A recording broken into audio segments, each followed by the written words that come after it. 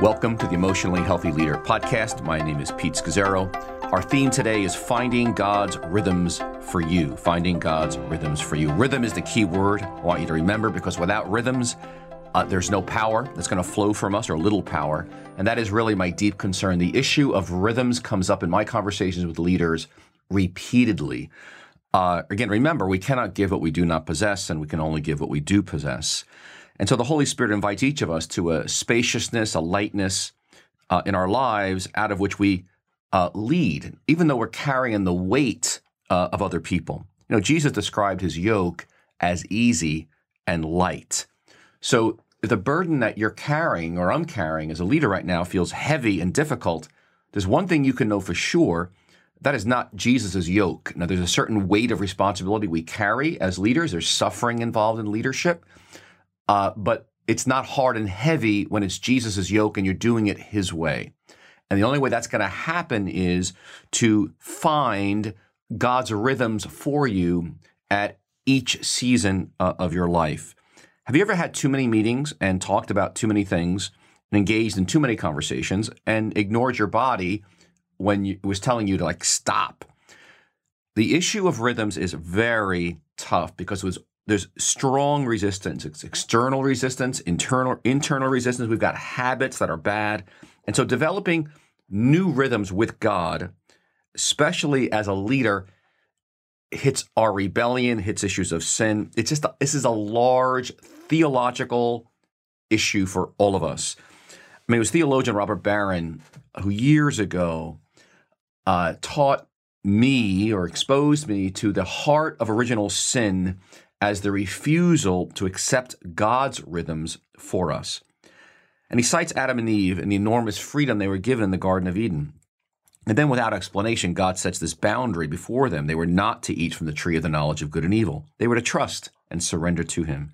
They were to stop and bow humbly before his ways. And in other words, they were to be active, building the garden, building the kingdom, going out and filling the earth. But then they were to be passive and to stop. They were to work, then they were to stop and surrender and trust. They were to be active, then they were to let go. And you see this dynamic of a rhythm of doing and being all throughout Scripture. There's a time for work, a time for Sabbath, a time to engage, a time to let go, a time to press forward, and a time to wait. There's a time to talk, there's a time to listen, there's a time to give out to others, there's a time to receive from others. There's a time, in a sense, we're in the city. Like Jesus, there's a time there to be in the desert. There's a time we are expand. It's the season of expansion. There's a time to contract in winter. And so the essence, Barron argues, of being in God's image is the ability to stop, like God stopped after creating the universe in 6 days. And we actually imitate God by stopping and resting. And for this reason, this issue of rhythms is so large. We touch something deep in all of our lives as image bearers of God. A great book on Sabbath is written by Wayne Mueller, and he begins by talking about the rhythm in all of life. And there's a rhythm of nights and days that we engage in. We're awake and then we sleep. The tides have rhythm. Tide goes in, tide goes out. The moon and the sun, there's a rhythm to that.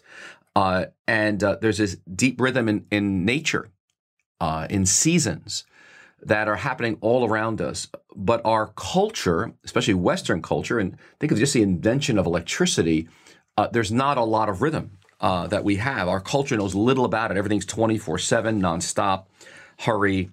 And this expression, I know my life is out of control, but I feel trapped. And no one sets out to live a chaotic life. It just happens. And so words like scattered and fragmented, uncentered, distracted, overloaded, we hear them all the time. Because instead of being who we are and where we are, we end up kind of on the way to go somewhere else. And the culture swallows us up. So the question is, how do I get a rhythm? How do I live oriented to God, calm, content, relaxed, and yet leading? Now, that's not going to happen naturally in a culture like ours, which behind the cultural movements and pressures are demonic powers that seek to basically cut us off from the rhythms that we need from God to anchor us spiritually in Him, out of which we do our work. So for me, I struggled with this, and it's an ongoing reality of living in God's rhythms for me. But my turning point actually began to happen in 2001, when I preached a series for a year and a half. It was 37 messages, I believe, on the book of Revelation. And it changed me because I got inside the book of Revelation, again, the final book of Scripture, which gives this incredible picture of the battle in which we find ourselves. Now, Rome is considered the beast. It's a very pictorial book that, the governments are the beast, the Roman Empire, seeking to swallow up and cut off believers in the church from bearing witness to Jesus and what is true. And behind the beast is a dragon, demonic power, Satan himself. Again, in this cosmic, enormous warfare that we find ourselves in. And I think being immersed in that book for such a long period of time and bringing our church through it, I remember I could feel the breath of the beast bearing down on us as a church here in Queens, New York City. And I remember the last message of the series very vividly because I was like, what am I going to do? How do I call people to resist the beast? And all I knew at that point was to invite people to spiritual practices and spiritual disciplines. I remember picking up a list of Dallas Willard from one of his books and kind of laying it out and basically called people to, greater times in Scripture, silence, devotions, confession, worship, etc. But I walked out that day knowing that nothing had changed, that the church tradition of which I come from, the nature of Western culture, we were not going to be able to resist the beast. And I left there feeling like, oh gosh, something's deeply wrong here, because what we have, and I've been exposed to as a good evangelical, of calling people to spiritual disciplines, it's just not enough, and it's not working. And I would consider myself, even up to that point, a quite a disciplined person in my practices before God. And so in 2003 is when Jerry and I took a 4-month sabbatical. And I actually received a grant to do that. It was a 4-month sabbatical.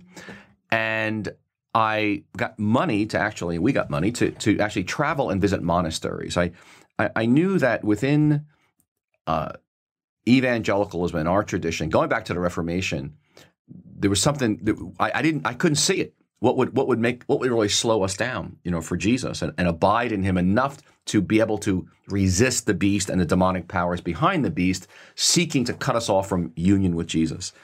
And so for 4 months, we visited monasteries and got a deep immersion in Benedictine spirituality. Now, I've been reading about it for, since my seminary days, 15, 16 years earlier.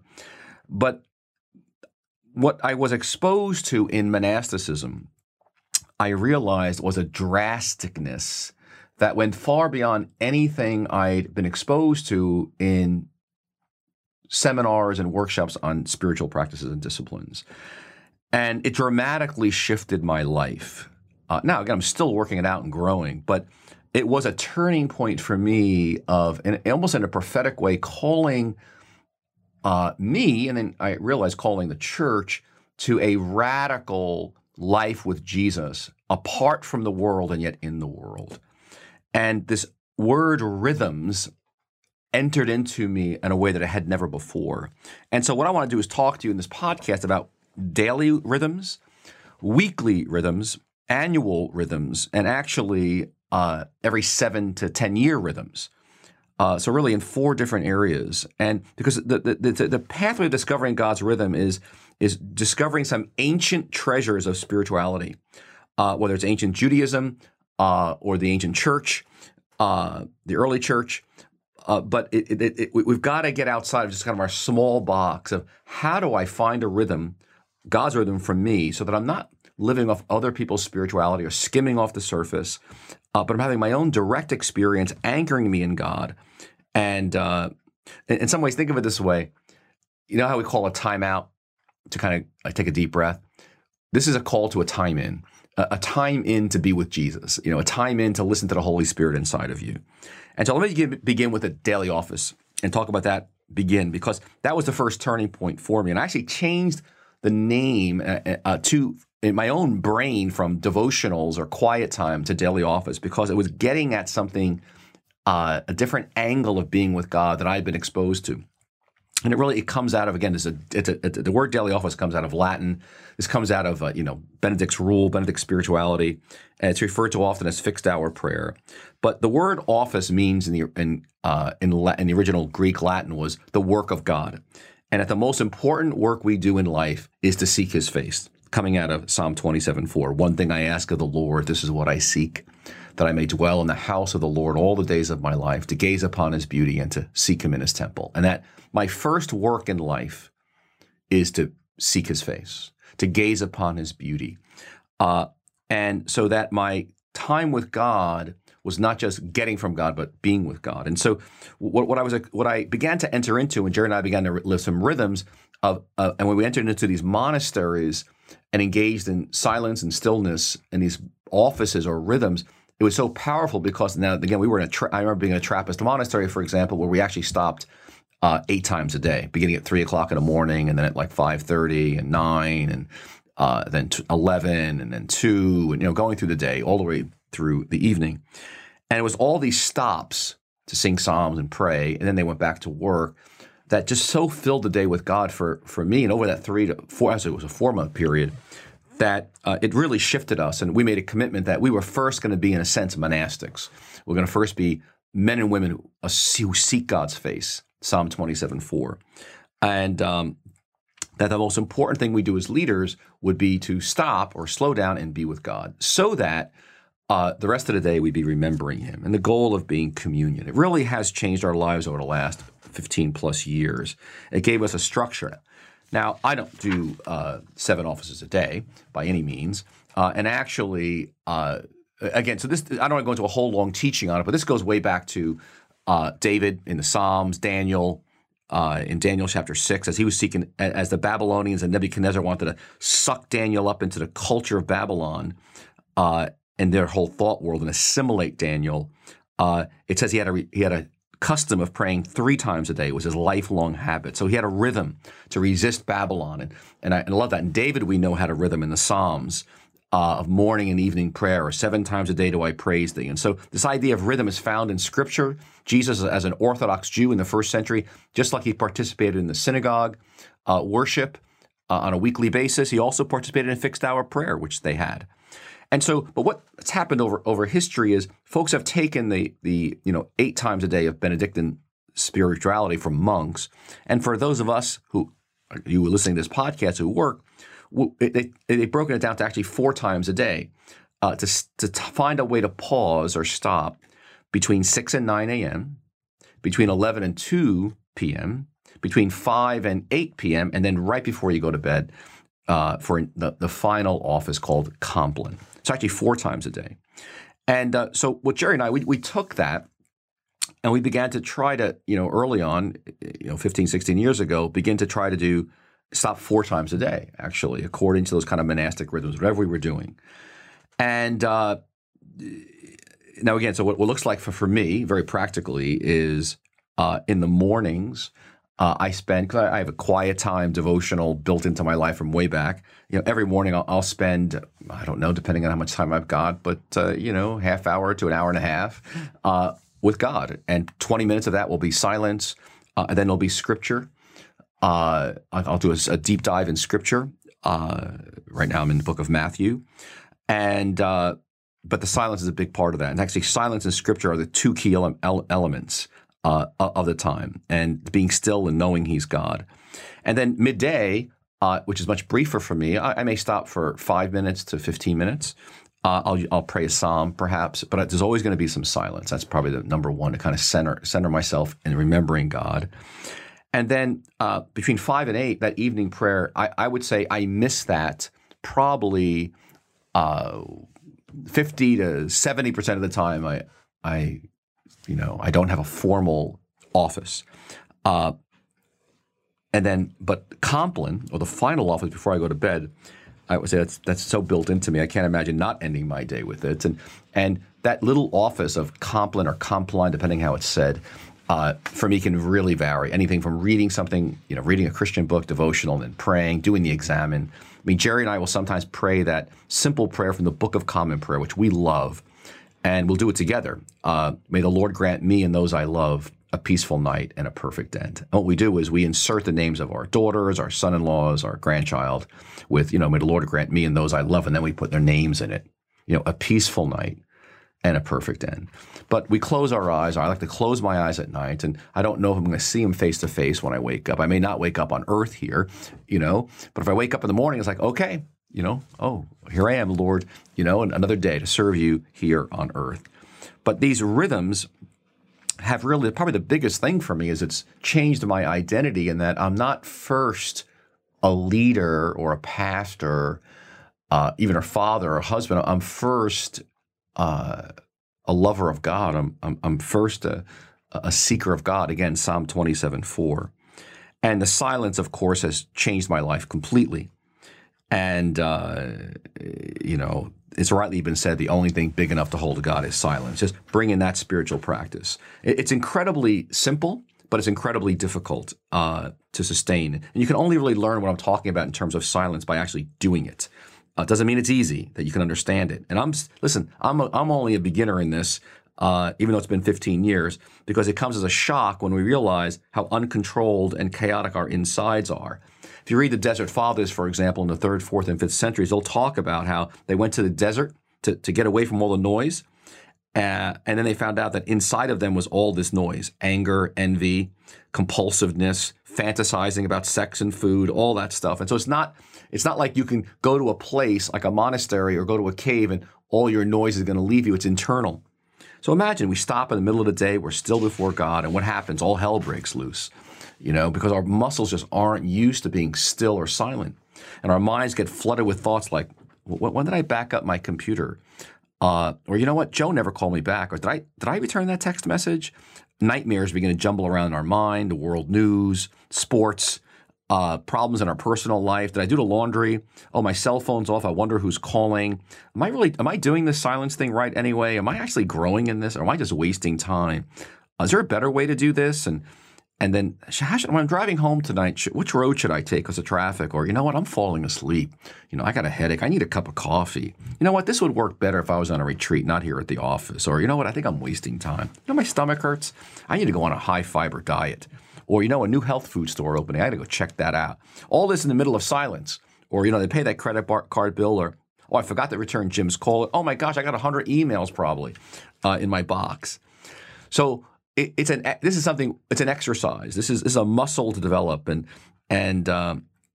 again, once you begin to develop a rhythm in your days, your body gets hardwired for it, and once you begin to build in some silence and stillness, you find out you really can't live without it. The biggest thing I see that happens, and I really see this in our emotionally healthy discipleship courses that churches are doing, because based on the courses, probably the biggest thing that's happening for people is learning stillness and silence before the Lord, because it moves you into a mature relationship with Jesus. You see, if you're just talking to God all the time or just reading Scripture, but never stopping to actually listen or be with Him in communion and be silent, it's a one-way relationship. It's kind of hard to have a deep relationship.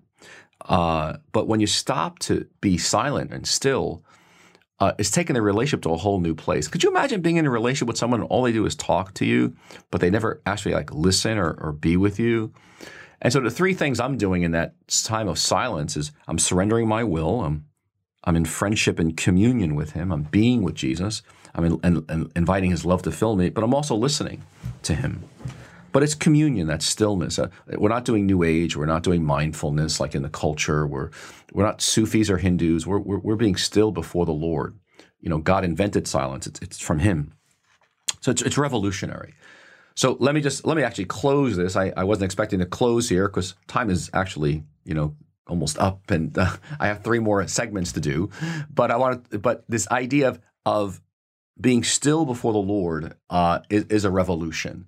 And so one of my missions is to bring to the church a slow down spirituality, which has a component of it of being still before God. And so we've written these emotionally healthy day by day books that go with the 2 courses that make up the two parts of the emotionally healthy discipleship course. And I want to encourage you to get the discipleship kit. Go on our website. We have a nice 2-minute introduction at emotionallyhealthy.org to what that is. Get that kit, get trained, and actually do the course. Bring the course to your constituency, your church, your ministry. It is powerful and it's life-changing.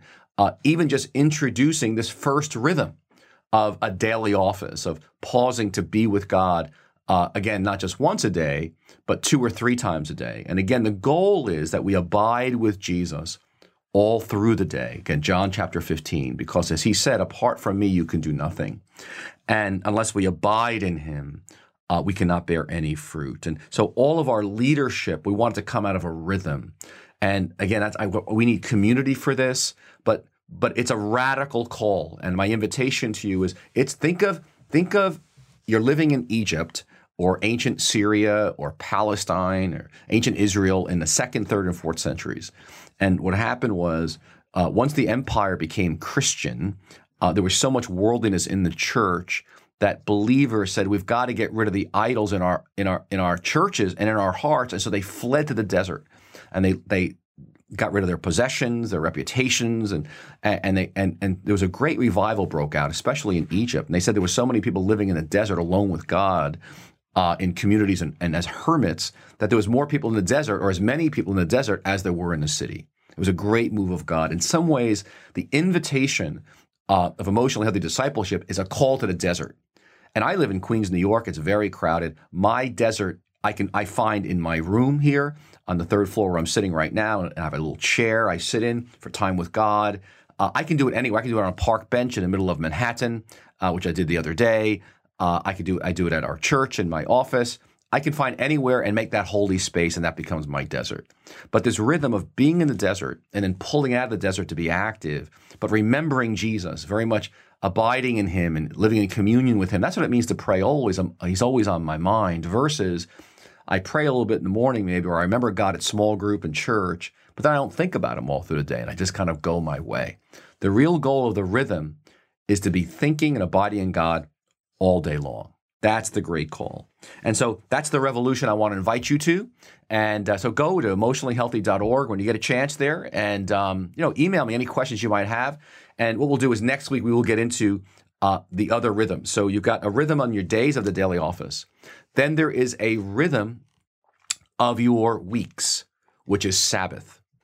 And then there is a rhythm of your years, which in ancient Israel, they had these 3 festivals that broke up their year, actually. And we have something that we call vacations and holiday weekends that need to be put into our rhythms as, in a sense, little extended Sabbaths.